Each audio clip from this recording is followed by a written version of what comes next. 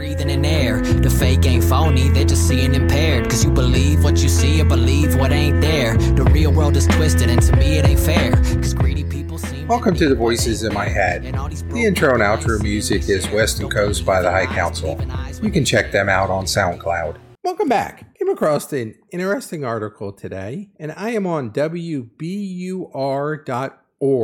It's a news station out of the Boston area or Massachusetts area. This article is dated May 2nd, 2023. The headline is, Cambridge will start giving low-income families $500 cash monthly. So basically, they're going to do a universal income. They're going to try to do a universal income. The city of Cambridge will start giving low-income families $500 a month as part of a new guaranteed income program. City leaders and community members will gather Tuesday to announce the new $22 million program, which is called, quote, Rise Up Cambridge, cash payments for families with kids. The program, which builds on the city's previous pilot program, aims to combat poverty and income inequality by providing direct cash payments of families with children under the age of 21 and who earn at or below 250% of the federal poverty level. For example, say $75,000 for a family of 4. Eligible families will get the $500 cash payment each month for 18 months. The city plans to explore ways to make the program more permanent, according to the Cambridge Mayor Sumbul Siddiqui. Hopefully I'm pronouncing this person's name right. First of all,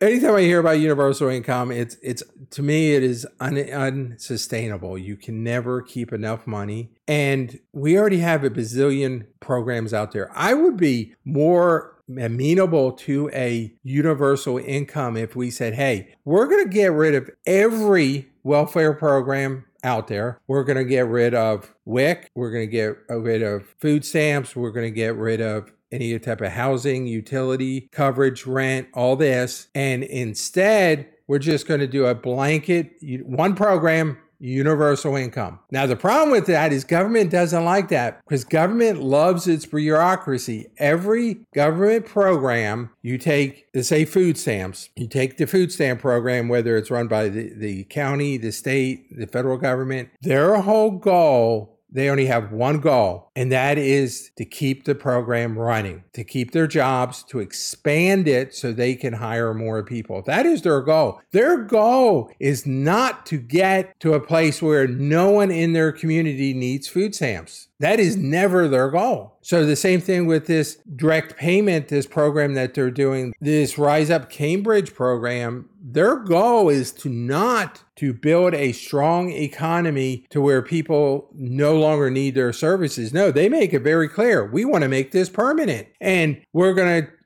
inevitably, they're going to take the 250% below the federal poverty level and change that to 200%. Then it'll be 150, then 100, and then it's just going to continue to lower. And then it's going to say, well, we're going to include people that make that without children, or we're going to change from under age 21 to under 25. I mean, they're going to look for ways to expand the program. Every government program is designed to figure out how to expand the program. It is never to fix the problem it is supposedly trying to help. It is never to get people to where they do not need food stamps. No, they don't want to do that because then they'd be out of a job. Back to the article. Other cities have piloted guaranteed income programs using prepaid debit cards. The Cambridge program will distribute money via direct deposit, according to Siddiqui. Hopefully, I'm butchering that name. Participants who don't have a bank account will receive help in setting one up, she said. So you must have a bank account. The idea of guaranteed income has gained steam in recent years, particularly during the coronavirus pandemic, when federal relief checks became a financial lifeline for many Americans. Critics also often raise concerns about costs. They also argue the payments would dissuade some recipients from working or saying existing social programs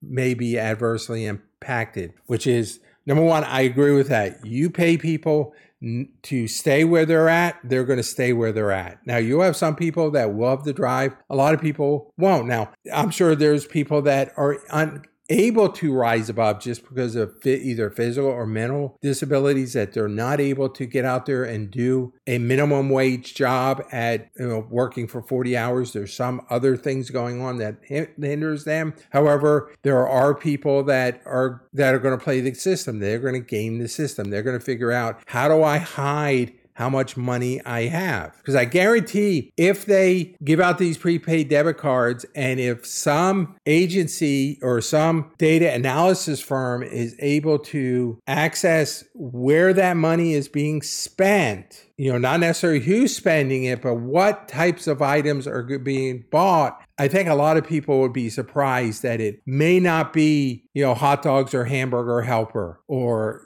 some type, the off-brand cereal or the off-brand Coke. No, you may see people going to Whole Foods buying high-end meats, filet mignon, prime rib, something else with that money rather than what it's meant for. I mean, and I've seen this before personally, where I'm in a grocery store and I see the person in front of me, they have a cart full of food, and you can tell this young lady was feeding a family. I mean, she had everything you would expect a family would have: bread, cereal, milk, vegetables, all and there was some chips in there, but it was average American, what you would expect the average American to be buying. And when she went to pay, she had her food stamp card, and because you can tell by the way it looks. I'm looking at that and saying, I have no problems with this. This is what my tax dollars are meant to go towards. Then there was another time I was at a grocery store and someone had a cart full of Cokes, 2-liter Cokes, probably about 10 or 15 bottles of 2-liter Cokes, a bunch of chips and ice cream. And it was obviously for a party, and they were paying with that same food stamp card. And I'm like, that's not what that program was meant to be. It was meant to feed a family.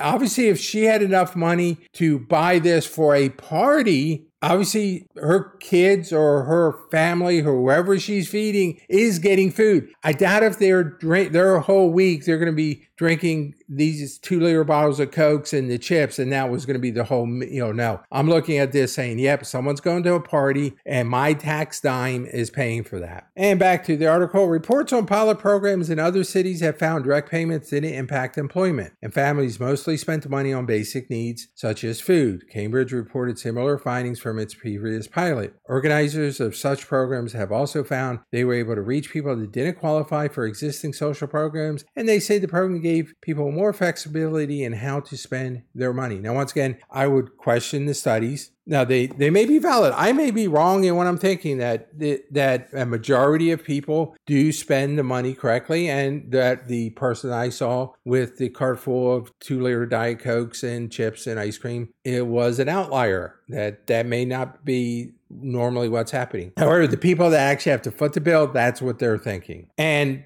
the fact that it didn't impact employment, I'm calling total BS on that. You make it easier, or you allow somebody where they can make as much money sitting at home doing nothing compared to working a minimum wage job at Walmart or McDonald's. What do you think they're going to choose? And even if it's less than the minimum wage job, it's going to have to be a high percentage for them to say, I want to make that type of money. Now, if it's, hey, you're going to give me $500, but I go work 30 hours at Walmart, and after taxes and everything, I'm making $525. Well, I'd rather just take the $500 and I can sit at home and play video games, watch TV, and sleep in every day. I mean, that's human nature. That's what would happen. Not sure where this program is going to go. I know different places have tried universal income. I think only in the long term will we see how well this works out and whether it is sustainable, whether cities can afford this in their budget, or whether it's going to bankrupt cities. Only time will tell, and we'll see how this goes. Thanks for listening.